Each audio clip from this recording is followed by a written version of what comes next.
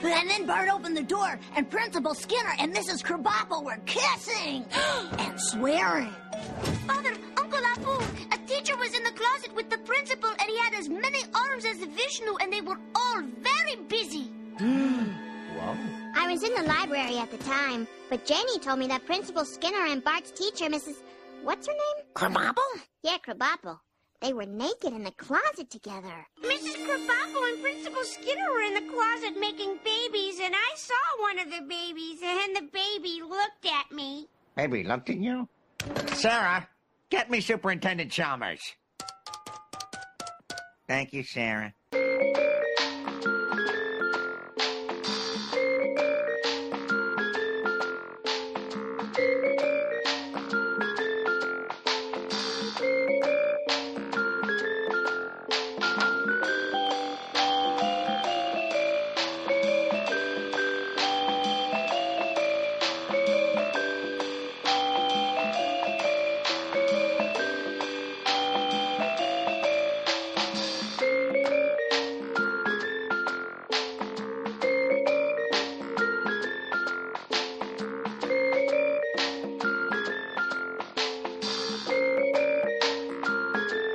Welcome to Trilogy in Theory. My name is Webb, and this is my co-host Mike.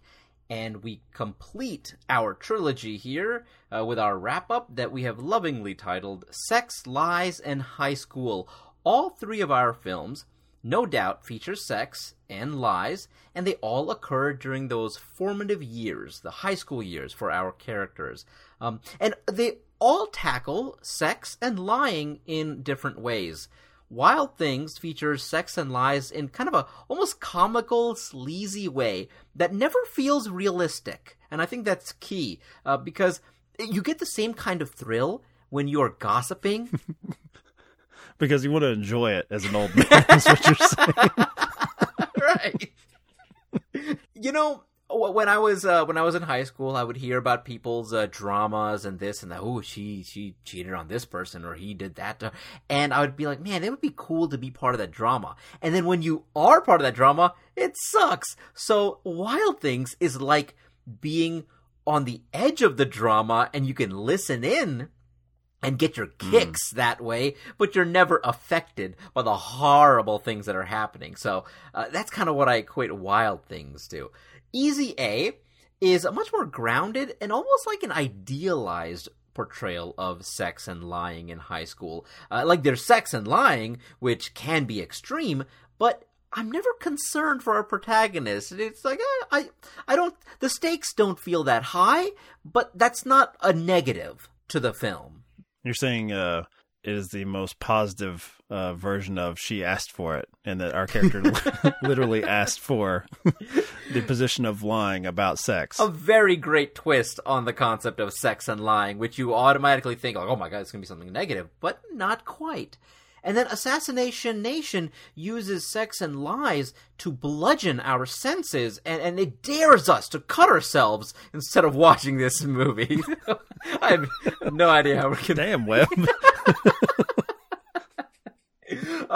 So, a two-part question for you, Mike. First part, how do you prefer sex and deceit in your films? Do you like the extreme and like De Palma-esque stuff?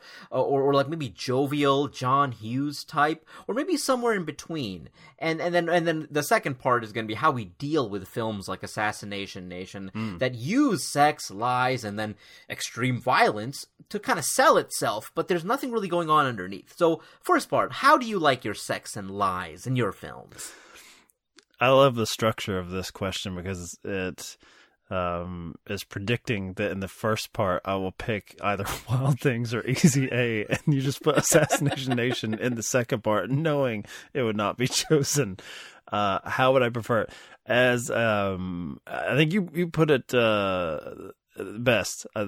As a film, I probably prefer Wild Things. If you're asking me which one would I have wanted to participate in high school, it's hard to go wrong with the charm of Emma Stone and the light touch. Although you were, I don't know if offended is the word, but you were a bit on the defensive that the only time that the film doesn't really have a light touch is with the marital troubles of Lisa Kudrow in Easy A. But as far as our main character and the high school citizens, sex is this thing that they're thinking about a lot but not having, which I actually think applies to most people's high school experience. So as far as living it, I felt like although you and I did not have the California large campus high school that most of these, like this time period of high school comedies take place in of VZA, we probably had a similar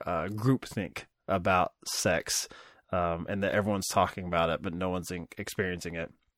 The difference, of course, with that and Wild Things is and I think we touched on it in our episode, they don't really try to hide the fact that all of these actors, be it the teacher, the cop, or the students themselves, none of them look age appropriate to be teenagers. They all look like late 20s play acting, and it makes us more comfortable when they get naked and pour champagne on each other. I think it's fine. Oh my gosh, I didn't even realize that. You're right. You're absolutely right. There is a level of disturbing when you think about the age of these characters, and because the actors clearly don't look like those specific ages. Like, imagine, the kids from the movie 8th Grade in those roles, and it's gross. Oh, thanks, Webb. Thank you for that horrifying imagery. I love that and adore that movie.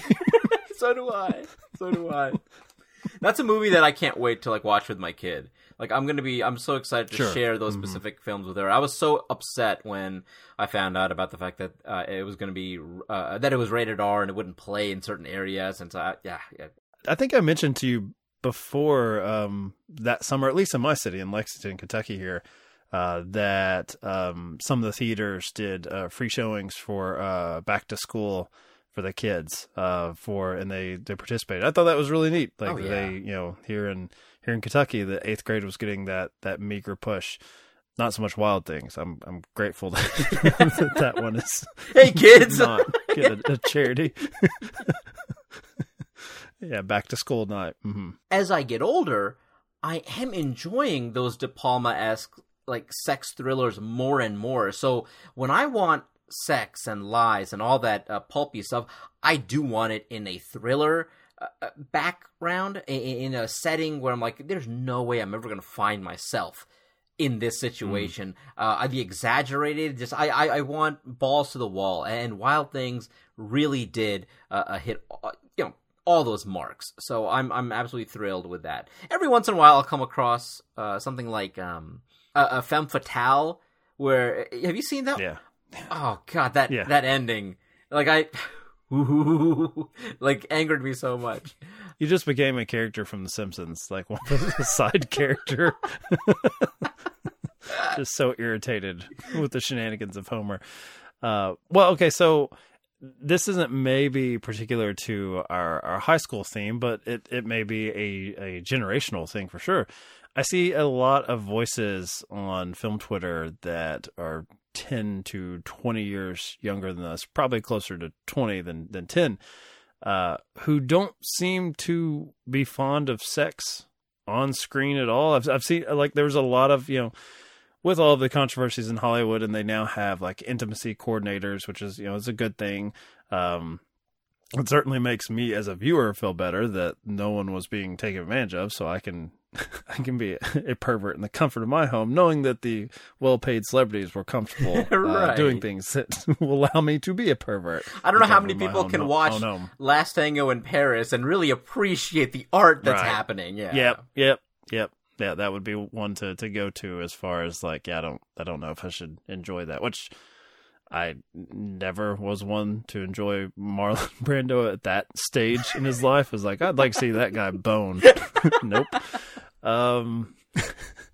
But it does seem like when that topic has come up that it's the youngest generation of sort of cinephiles, I guess, that are getting into film that just want to dismiss sex entirely. You shouldn't ask anyone to do simulated sex for our amusement on screen, which seems like that would be a huge gap. That would date these movies to where it's here's the decade where sex didn't exist, where it was not, considering how important it is in almost everyone's life as far as how much they, as we said, it consumes their brain, if not their actual physical activity. That would be strange to me. So do you think something like Easy A, at least for these younger generations, does it age far better than something like Wild Things? Because it does treat sex as something to be discussed, but not seen. Yes. I guess, kids were told when they're younger, we can talk about you, but we don't want to hear from you.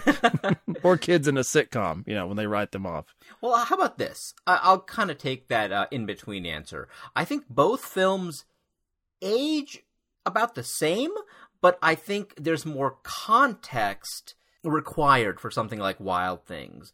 God, because it's so ludicrous, because there's so many nonsensical twists and turns in that movie, it's hard to take it seriously. So maybe that's how to do it. Maybe that's how to get away with it being so lurid. Easy A, I think it'll be great for every generation. I think you're right. It creates much more of a discussion than something like Wild Things.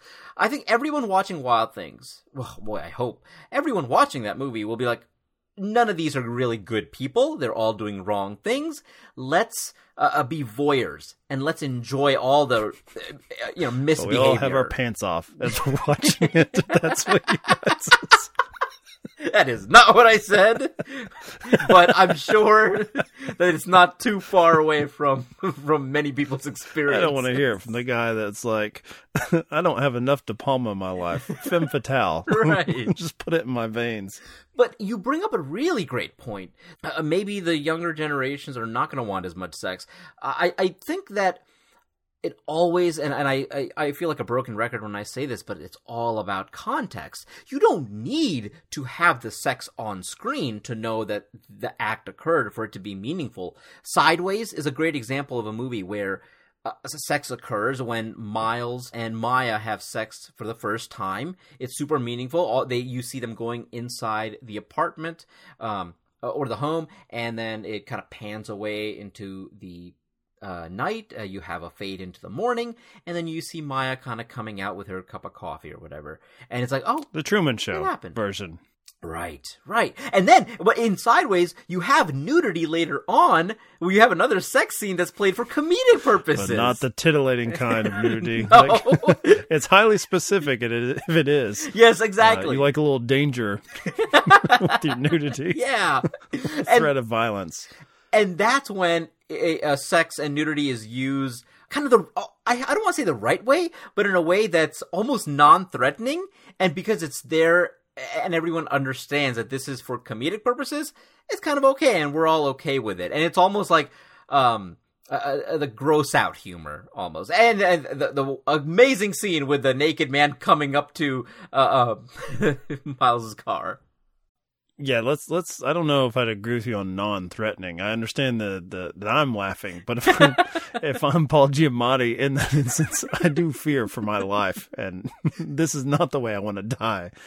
All right, so I think our biggest problem with Assassination Nation is probably how they use the sex element, which is, I guess, just a means to kick off threats of violence or violence themselves, that these young women are commodities to entice us, but then we are reviled by I guess like us, like sort of, I don't want to say submitting to their charms, but if it has a point, it's that these townspeople will both sort of adore like looking at young women and then be repulsed by them as well. I know they're trying to do their version of like the sort of Salem witch trials in a modern age. You and I certainly in that episode were not charmed, and that's like, it's kind of good for us, I think, to do that. Every once in a while have something that just doesn't work for us. Yeah. But I don't know about you. I always kind of feel bad afterwards I just feel like,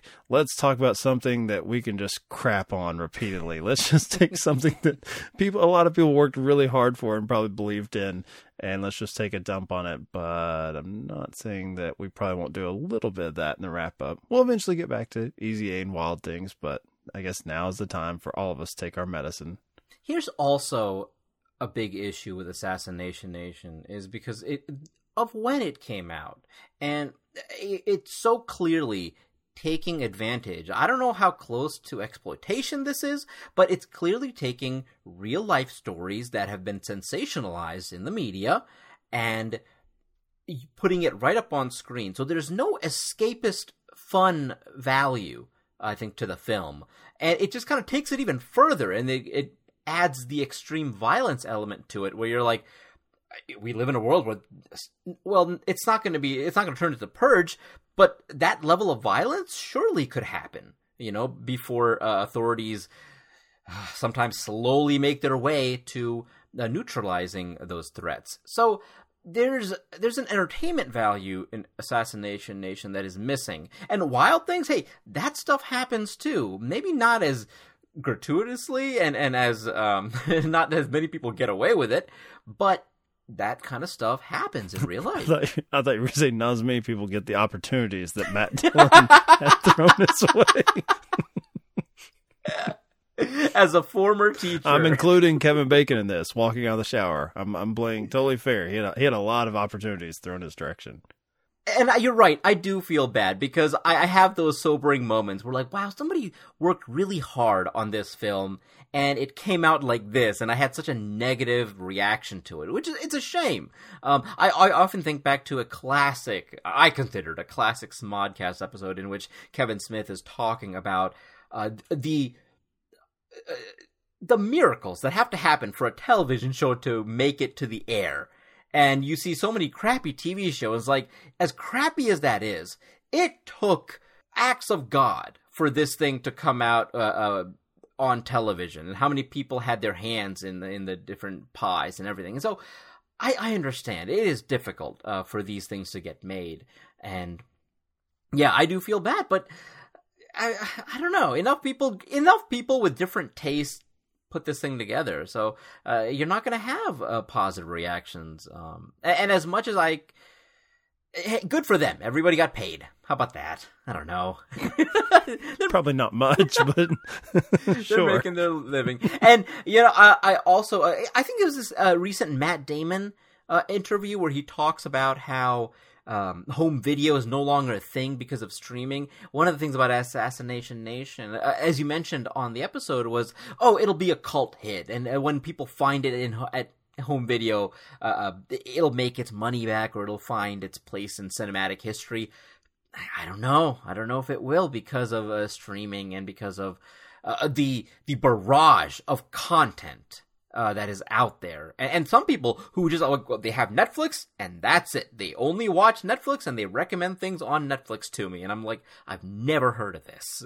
I also don't know if Netflix really skews that young as far as finding new content, because usually, whenever they do have their top 10 release, like here's what's number one this week, it's like a Liam Neeson movie from like 2006. It's like, so is it just like the same people that watch TNT have now just moved to Netflix? I don't know if the young and hip is what Assassination Nation is going for, and it's something that Easy A did much better in a far more mainstream release. I personally don't have faith. I don't have faith that Assassination Nation was actually consumed by young people and not just old dudes on Twitter just looking for content to talk about. And I think, as we talked about during the Easy A episode, it seems like high school movies or teen comedies almost have that Christmas effect, that there has to be a sort of a replayability for something to stick. And can you, even if you disagree with Webna entirely, is there anyone that likes Assassination Nation enough to just replay it, like just as some sort of comfort food? Who is the freak show? Probably the same ones that listen to our episode for the first time, like, cool, someone's covering Assassination Nation. Listen to these two idiots hate on something I adore and seek out. Even those people, I can't imagine it's like an annual rewatch. But Easy A, yeah, Wild Things for different reasons, but yes, there's a fun to it, there's a breeziness to it, even though the people are doing horrible things to each other. That's a question I had for you. Just setting aside Assassination Nation, that's no good. It's no fun. And we can't justify any of the the sort of, if there's any enjoyment to the actions taken against those girls. I don't think there is. I don't think it passes the De Palma test. Easy A and Wild Things are far more comparable as far as the terrible things that these young people put themselves through, these schemes. And in our Easy A episode, that was one thing I brought up. I don't know if I'm totally on board with the swift exit from the slut shaming that Emma Stone has by her confessional. That is the wraparound as she retells the story on this I guess webcam broadcast. I was a little bit concerned that for people to actually go through this, that even if the story holds up, that it was all false, that like most things, people just buy into the better version of the story, which is Emma Stone fucked a lot of guys. That's what I want to remember going into the high school reunion. So in a strange way, it's like Wild Things, I guess I should feel guilty because it's the more brazen one as far as like, here's Denise Richards and her tits out again.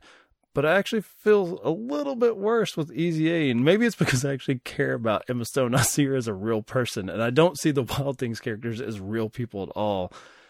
So on that count, Wild Things wins again, and it's not just because I mentioned Denise Richards' breasts, but I am thinking about them.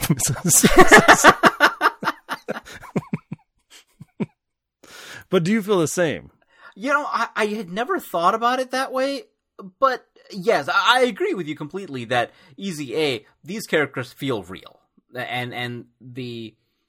As I mentioned at the top of the episode, the stakes aren't that high, but if this were real life, yes, this is very meaningful. We keep Wild Things at an arm's length. We forgive it for all its like brazen qualities, just because like that's a movie. And for whatever reason, that's not the case with Easy A. When you are tackling something that is relevant to people at this specific age group, a protectiveness you feel over the characters. Yep. And Emma Stone's character is extremely confident.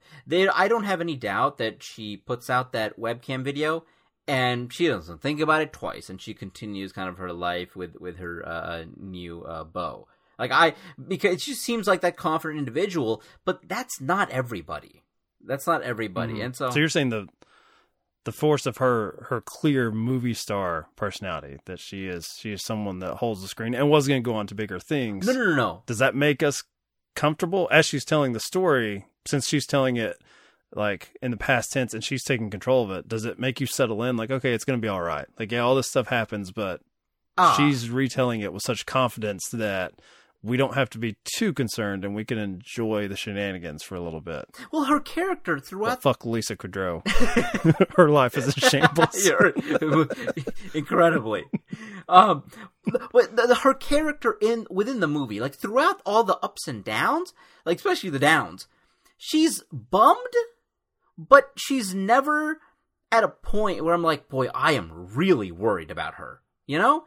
Like, I don't feel like a Dead Poet Society ending coming at any point throughout this film, because I know that the character is strong enough to handle whatever. And also, it goes to show, like, the parents, she has such wonderful parental figures that it will never get that way. And so, I don't know, I feel like there's a bit of an emotional safety net when it comes to Easy A. I feel okay, but you're right. I think it does dismiss it, the slut-shaming aspect of it, pretty quickly, and that might not be the case. Like, many people are not that confident at that age, but because the movie tries to balance those tones, talk about these heavy discussion topics, and still kind of make it a breezy watch, you gotta end it at some point, so... Speaking of endings, you really put Dead Poet Society, strangely, in my head. I'm trying to talk about threesomes and whatnot, Emma Stone, and I don't blame the Robin Williams character, nor I don't think the film is positing that you should for a young man's death. But maybe if he was just a little less enthusiastic with his review praising this kid, maybe the kid, if he's like, yeah, pretty good job for a first timer, maybe the kid wouldn't have thought this is my calling in life. Blaming the teacher. If it was a little bit more Larry David, like, yeah, pretty good, I guess.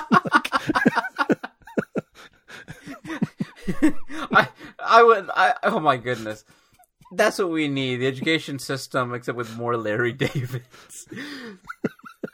You know, despite the fact that we both are pretty harsh to Assassination Nation, I think it fits in this trilogy really well because it absolutely showcases a different side of sex and lies in a setting that is almost like a petri dish for both topics.